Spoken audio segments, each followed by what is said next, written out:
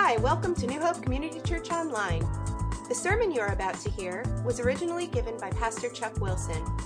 New Hope Community Church, to know, to live, and to share Jesus Christ. The title for today is Blessings or Gratification. Blessings or Gratification, Genesis 25, 27 to 34. Now, we are in the book of Mark, but I'll connect the dots for you in just a minute here. I made a couple of mistakes. My first mistake was going into ministry.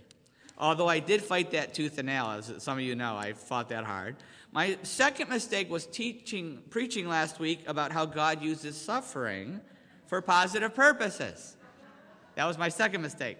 If you weren't here last week, get the CD, go on the podcast site. We talked about how we must deny ourselves, and then we must deny ourselves. We were in Mark chapter 8, 34 to 38. We must deny ourselves plus die to self equals finding ourselves. Finding ourselves, finding our Christ-given self, finding ourselves in Christ. That was what we talked about, denying and dying to self to find ourselves in Christ. So this week I didn't die, but I felt like I was going to. Tuesday night I went to the emergency room after about 4 hours of intense pain, the worst pain I've ever felt, although Kim kept saying it's not as bad as labor.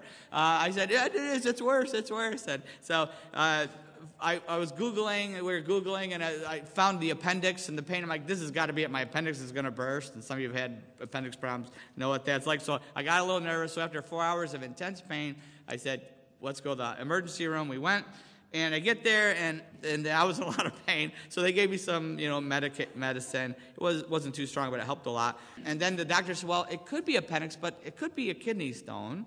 But you've had 3 hernia surgeries, so it could be blockage, obstruction.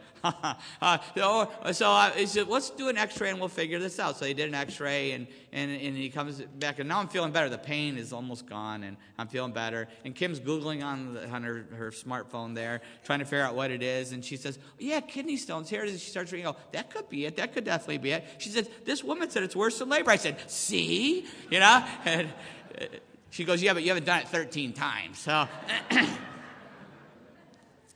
I hope I don't.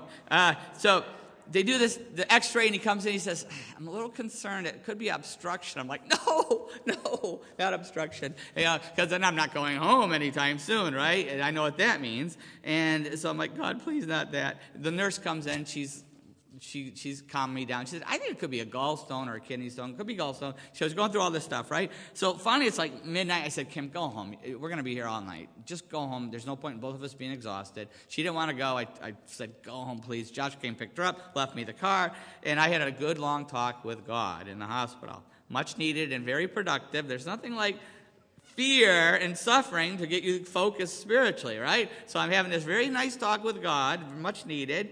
And after about an hour and a half alone there praying, and didn't even turn on the TV. I was like, God, please let me go home.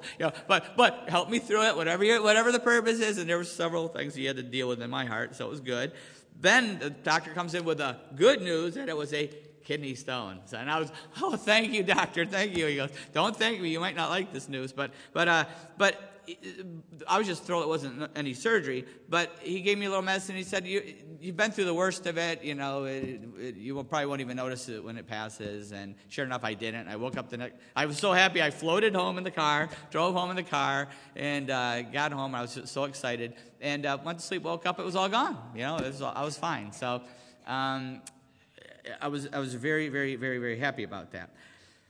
All because last week I preached about suffering and how God uses that in a positive way. And I got to experience it firsthand. Be careful what you preach. Be careful what you say, right? We talk about denying ourselves and dying to self for God's good purpose. And I want to look at an Old Testament picture of this. We're going to be back to Mark chapter 9 next week, so don't worry, we'll be back in Mark. But this one has kind of been incubating for a while. And from Genesis 25, it's an Old Testament picture of what we kind of talked about last week, really an inverse picture. Someone who didn't deny themselves in the result in their life. And it's a warning for all of us. It's a good warning for me. I was praying through a lot in the hospital. It's a good warning for all of us, this story about what happens if we won't deny and die to self. Instead of finding ourselves in Christ, we lose our life that Christ wants us to live. Let's pray. Father, we thank you for the worship today. We thank you for bringing each one of us here. We know we're here for a reason. We know that you've laid this Bible passage before us for a reason. There's something for each of us. We just pray for your mercy and grace and your Holy Spirit to speak to us now. In Jesus' name, amen. Okay, let's pick it up here with Genesis 25. And I'm going to start with verse 27. We'll read 27 through to the end. Okay, it's the story of Jacob and Esau. And I'm just picking it up here. It says, the boys grew up, and Esau became a skillful hunter, a man of the open country, while Jacob was a quiet man, staying among the tents. Isaac, who had a taste for wild game, loved Esau, but Rebekah loved Jacob. Once when Jacob was cooking some stew, Esau came in from the open country famished. He said to Jacob, quick, let me have some of that red stew. I'm famished. That is why he was also called Edom. Jacob replied, first sell me your birthright. Look, I'm about to die, Esau said. What good is the birthright to me? But Jacob said, swear to me first. So he swore an oath to him, selling his birthright to Jacob. Then Jacob gave Esau some bread and some lentil stew. He ate and drank and then got up and left. So Esau despised his birthright. Now, I'm not going to get into the whole Jacob and Esau story because that would take a whole year, and we're still in the book of Mark, which has been a while. So we're not going to get into the whole story, except the only thing I'm going to say about the whole story with that is that God called Jacob. He chose him to receive his blessings.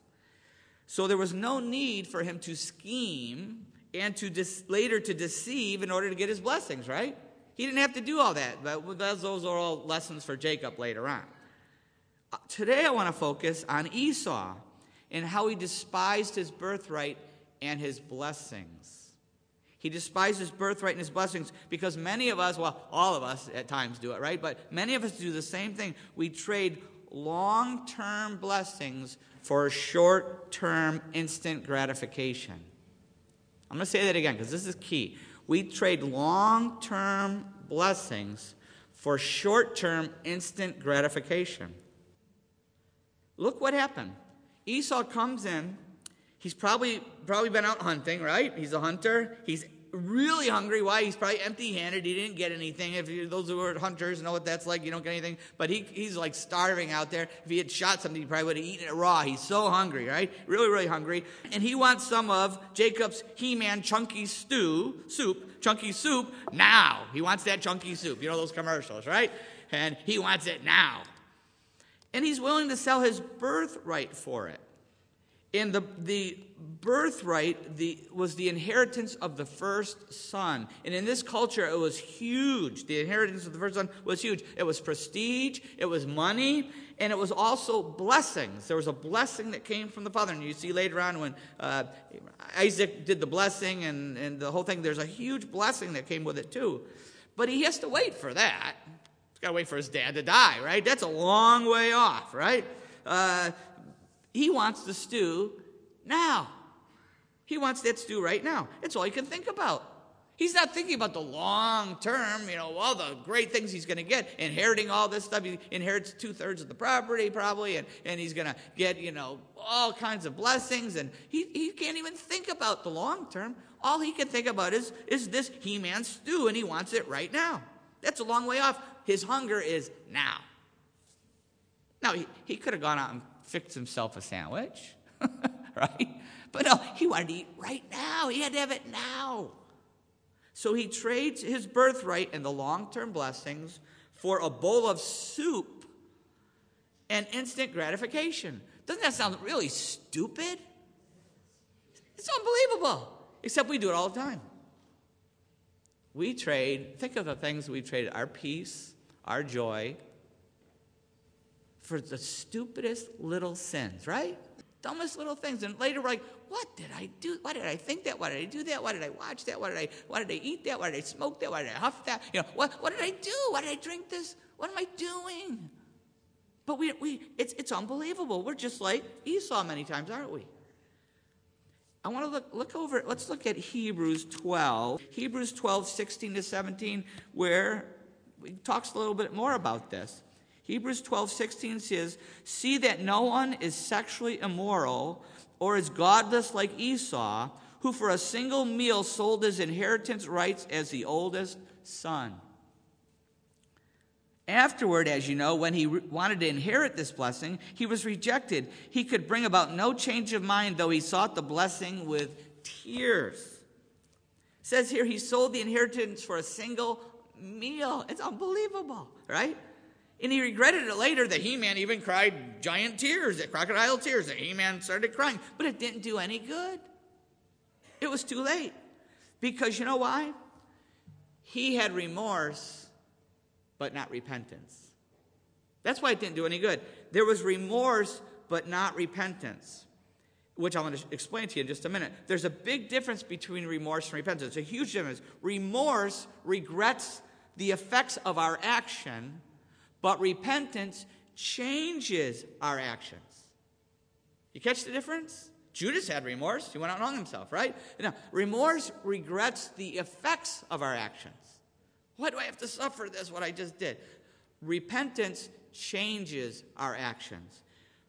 Esau had remorse, but he never repented. How do we know he never repented? Because he says right here in Hebrews, he was godless.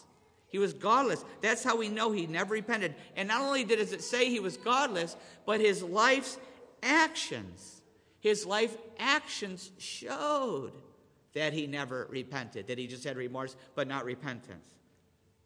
First of all, I'm not going to go into all the different things in his life, but a couple of things that jump out. One is he decided that he was going to get back at Jacob and fix the problem by murdering Jacob. He came up with a plan. He just another impulsive decision, right? I'm going to shoot him just like I shoot the deer, just like I shoot a bear. I'm going to shoot Jacob. I'm going to do away with him. And he didn't learn anything, right? He didn't learn. Once again, not thinking of, doing something impulsive, not thinking of long-term consequences for murder, because you might get the inheritance, but you're not going to get to spend it, because justice is going to catch up. Well, yeah, there's justice then, right? Not only that, there's another thing that very interesting that showed that he didn't have repentance. He just had remorse. It's in Genesis 26. We're just in Genesis 25. In Genesis 26, verses 34 to 35, it says something very interesting. It connects the dots here for us. Verse 34, when Esau was 40 years old, he married Judith, daughter of Beri the Hittite, and also Basemath, daughter of Elon the Hittite. They were a source of grief to Isaac and Rebekah. He married two godless women, Hittites, idol worshipers. Not just one, but he went out and married two of them. He married two of them against his parents' godly wishes. In this culture, the parents would pray and God would lead them to who they were to marry, and they would find a godly spouse for their sons or daughters. But he went against that because you know why? The same guy who couldn't wait for the food to cook, right? Same guy who couldn't wait for the food to cook didn't wait for a blessed love life or a blessed sexual life that God wanted him to have. Couldn't wait for that. He didn't wait for his parents and God to find him a godly wife to marry. Instead, he went out and impulsively married a couple women that were ungodly. Once again, we see that he is got this whole impulsive, instant gratification, not going to wait for anybody thing going, right? How many times do we do the same thing? Boy, it's convicting, isn't it? How many times do we do the same thing? God tells us how to live in order to be blessed, so that we can have peace and joy and the fulfillment and the life that he wants us to have. He doesn't say don't do all these things, that the Bible says don't do to spoil our fun. He knows they're really not fun. They're instant gratification, but they're empty and destructive, and they're going to hurt us. That's why. He loves us. So he tells us how to live, to really enjoy life. He tells us how to have this, but we choose sin instead. Sex is still a big one. God says wait for marriage. Wait for marriage to have sex. And then when you do get married, marry a Christian spouse. 2 Corinthians 6:14. Do not be yoked together. Do not be yoked together with unbelievers. For what do righteousness and wickedness have in common, or what fellowship can light have with darkness? God says find a godly spouse. Very, very important. tells us this. But so often we pull Esau, and we suffer the consequences, don't we? Whether it's dating a non-Christian, getting sexually involved with a non-Christian, marrying a non-Christian, there are consequences. Anytime we go against God's word when it has to do with sex, there's consequences. Pastors have affairs all the time. A lot of my very good friends this past year got knocked out of ministry. And I'm not judging them, only by God's grace. So I'm still in ministry. I get that completely. But a pastor, one slip up, and they're out of ministry forever. They're done.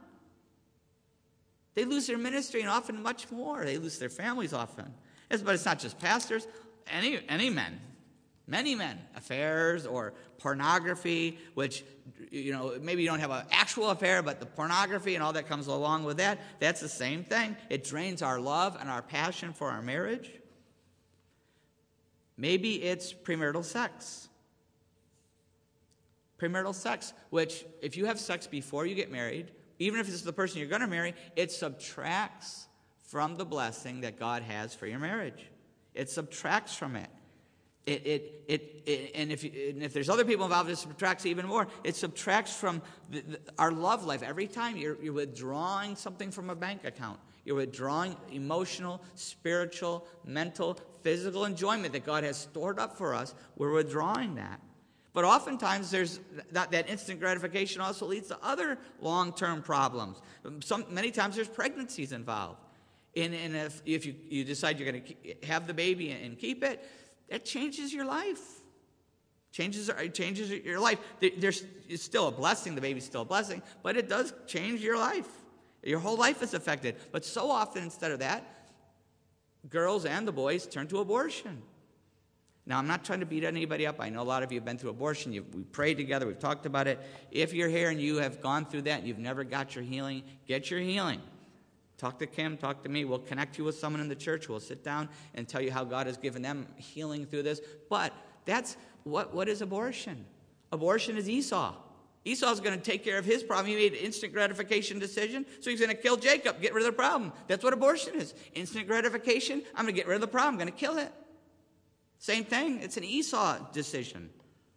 And then you have to live with long-term consequences, the pain and the guilt and the struggle with that. Even finding God's mercy and grace, there's still that constant lifelong regret that you have to face.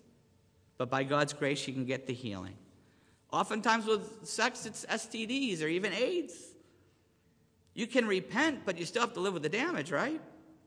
Still have to live with the damage of that. You see, that's why in Hebrews 12, it's connected. Ungodly sex. See what it says?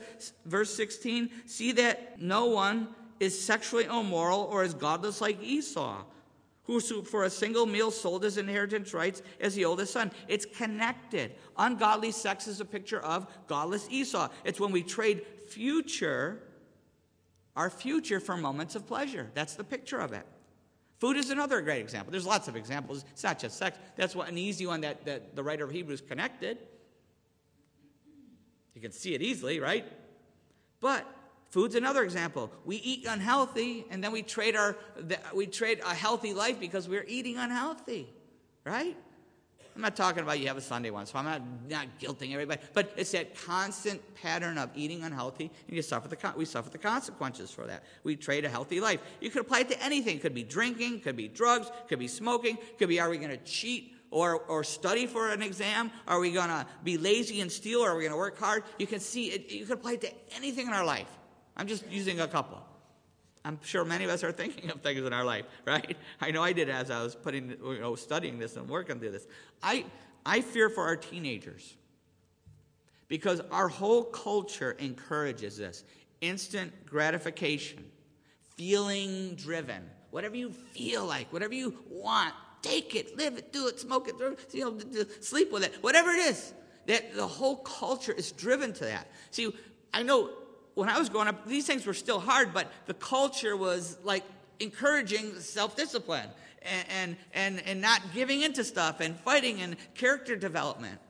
It started when you were little. You could take a kid to the store, and they want everything they see. I want that candy, I want this, I want that. No, they learn. They're not going to get everything unless they're with me. If they're with Mom, they don't get anything. But when they're here, they get a little too much. But anyway, we won't go into that. But why? Because a 2-year-old wants everything. But what if you gave them everything? They'd throw up in the car on the way home, and it would be good for them. But they want everything. But in time, they learn, I can only have certain things, and I get special things, ice cream, certain times, not every day, whenever I want it. I can't eat anything I want anytime. I can't drink anything. They learn. That's how you learn. That's what they're supposed to do.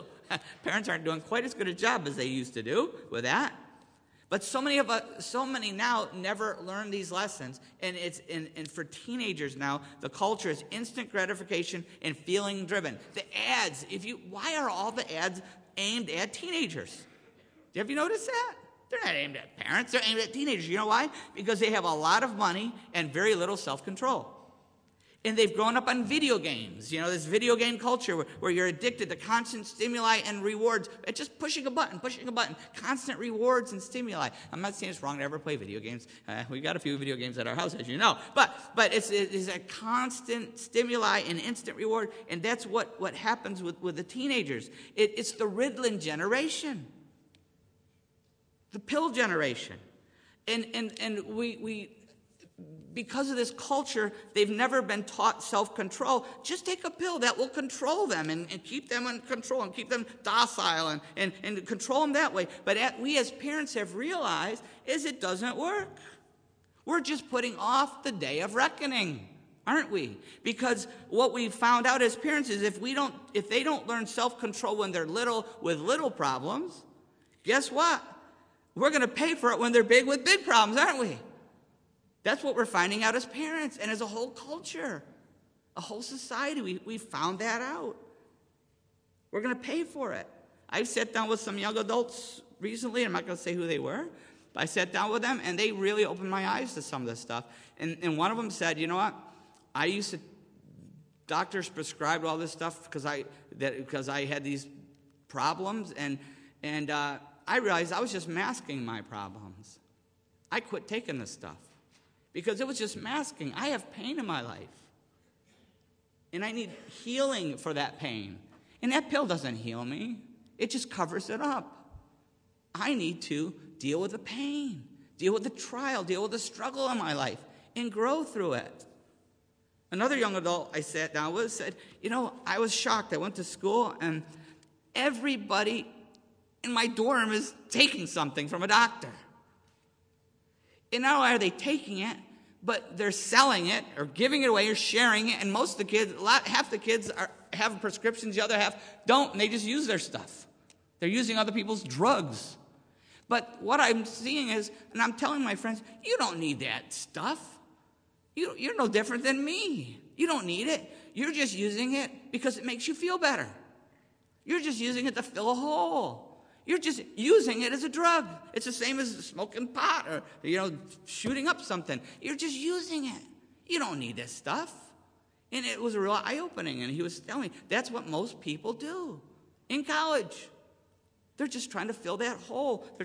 It's instead of dealing with working on long-term character and blessings, they want the instant gratification. That's what they want. We all have to learn to say no to instant gratification in return for long-term blessings. We have to learn that. And maybe you're here today in your life's a mess. You're like, wow, you're describing me. I'm describing myself. If you're hearing yourself, you're joining the club, right? But maybe our life is a mess. Maybe we're dealing with a stronghold in our life. I was watching one of the kids, an animal special with the kids not too long ago, and they were showing the lions in Africa hunting wildebeest. And some of the little ones were like, Dad, why are we watching this? Well, I grew up on a farm, you know that. But the lions, what they would do with these wildebeest is they would find one and they'd latch onto it. They would just grab a hold of it by the neck or the nose or the ear, or somewhere on it, and they would just hang there. They couldn't take them down. These wildebeest are powerful, strong. Lions aren't big enough to take them down. But they grab them and they just hang there. 3 of them at the same time, just hang on the wildebeest. And little by little, the wildebeest starts to get weaker and weaker, and sometimes they get their ear cut off, and all of a sudden the wildebeest is down, and then they're done. They're down. And that's what happens with us. We have these strongholds in our life. We have these struggles in our life. We are scarred from all the lions scratching us for so long. We're bleeding, and sooner or later we collapse. We have to learn how to break the grip. Spiritually, mentally, emotionally, physically, we have to learn how to break the grip. And the Bible teaches us how to do this. We've talked about this before. We have to repent, renounce, resist, and renew. And if you weren't here for any of that, see me, because I got some great, I'll help you with this. We need to see a Christian counselor.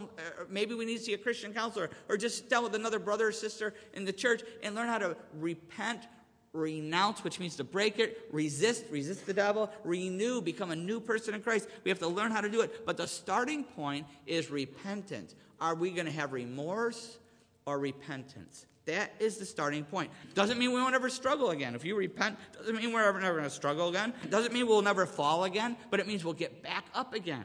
We shake that lion off. We got a few more scars, right? Got a few more scars. We shake it off, and we get back on our feet, and we fight again.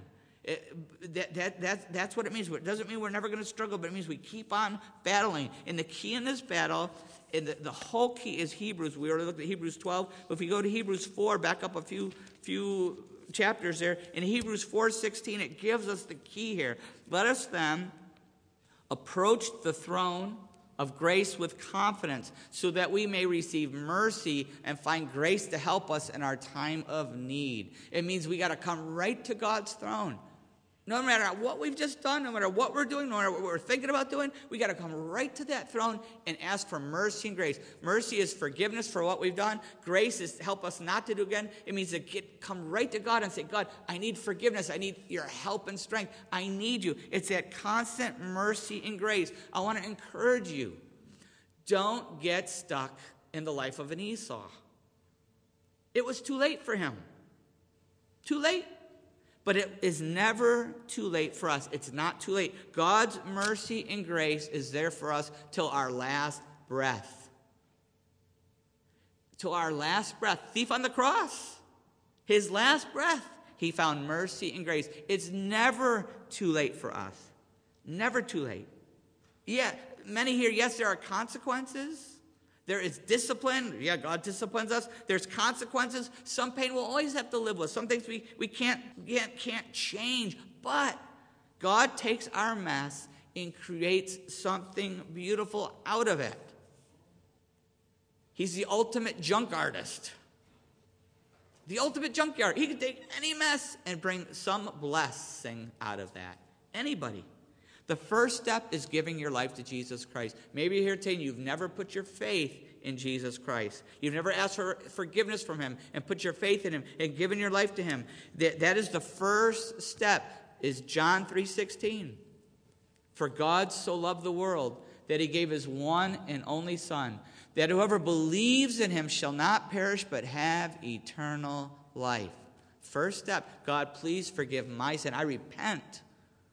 Please forgive my sin. I believe Jesus died on that cross for me. I put my faith in Jesus. I give my life to him. That is the first step to breaking free of a life of Esau. First step. Maybe you're a Christian, you've already done it, but you're still messing up. Guess what? We're always going to be messing up. We all have kryptonite. Any Superman fans out there? I used to hate that kryptonite stuff. I loved Superman, and he'd be fighting the bad guys, and he'd be saving the world, and then there'd be some evil guy with kryptonite. And Superman would be melting right on the TV set, black and white TV set, melting there, and then falling down and weak, and a woman could have kicked him in the head, knocked him over, and I'm like, no, this can't happen to Superman. Then somebody would get rid of the kryptonite, and he'd get back up again and beat everybody. But we all have kryptonite.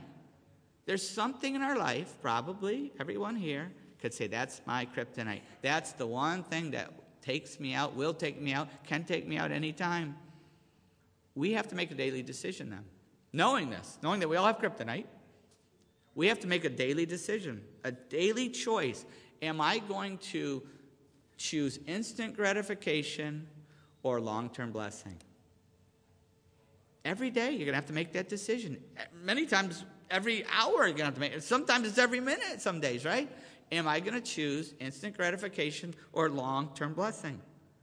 And once we make up our mind, that's when mercy and grace kicks in. God will do anything but make up our mind. But once we make up our mind, he'll give us that mercy and grace. Then we kick right back to Hebrews 4:16. Let us then approach the throne of grace with confidence so that we may receive mercy and grace. And boy, if you don't pray for mercy and grace, I don't know how you're still here. I must pray it 100 times a day. God, mercy and grace. Forgive me and help me. Mercy and grace. Over and over and over. Let's pray. How is God speaking to us this morning? How is he speaking to us? Maybe you're here today and you need to take the first step.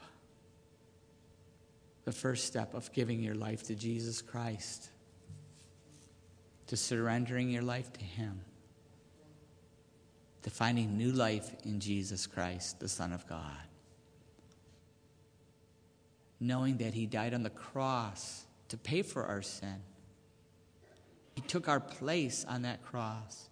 Knowing that he rose again from the dead to prove he had the power to defeat sin and to give us a brand new life. For God so loved the world that he gave his one and only Son, that whoever believes in him shall not perish but have eternal life. Right where you're sitting, you can give your life to Jesus Christ. Just say, God, I repent of my sin. Everything wrong I've ever done, I repent of that and ask you to forgive me. I'm putting my faith in your Son, Jesus. And I give my life to him. I'm going to follow him. Forgiveness, faith, and following. If you've prayed that prayer, I want to encourage you to let somebody know. Maybe you have a family member or a friend here, or tell me, fill out the card, tell me on the way out, text me, call me, anything, email. Let somebody know so that we could be excited and encourage you in your new life in Jesus Christ. Because things have radically changed. You will never be the same again. God has a whole new life for you.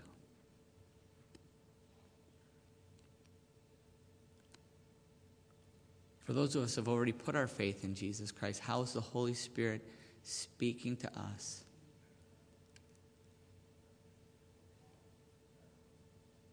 What decision do we need to make? Because God won't decide it for us. Will we choose instant gratification or God's long-term blessings? And if you're choosing long-term blessings, then you're going to need mercy and grace, because we cannot do it. Father, I pray that each one of us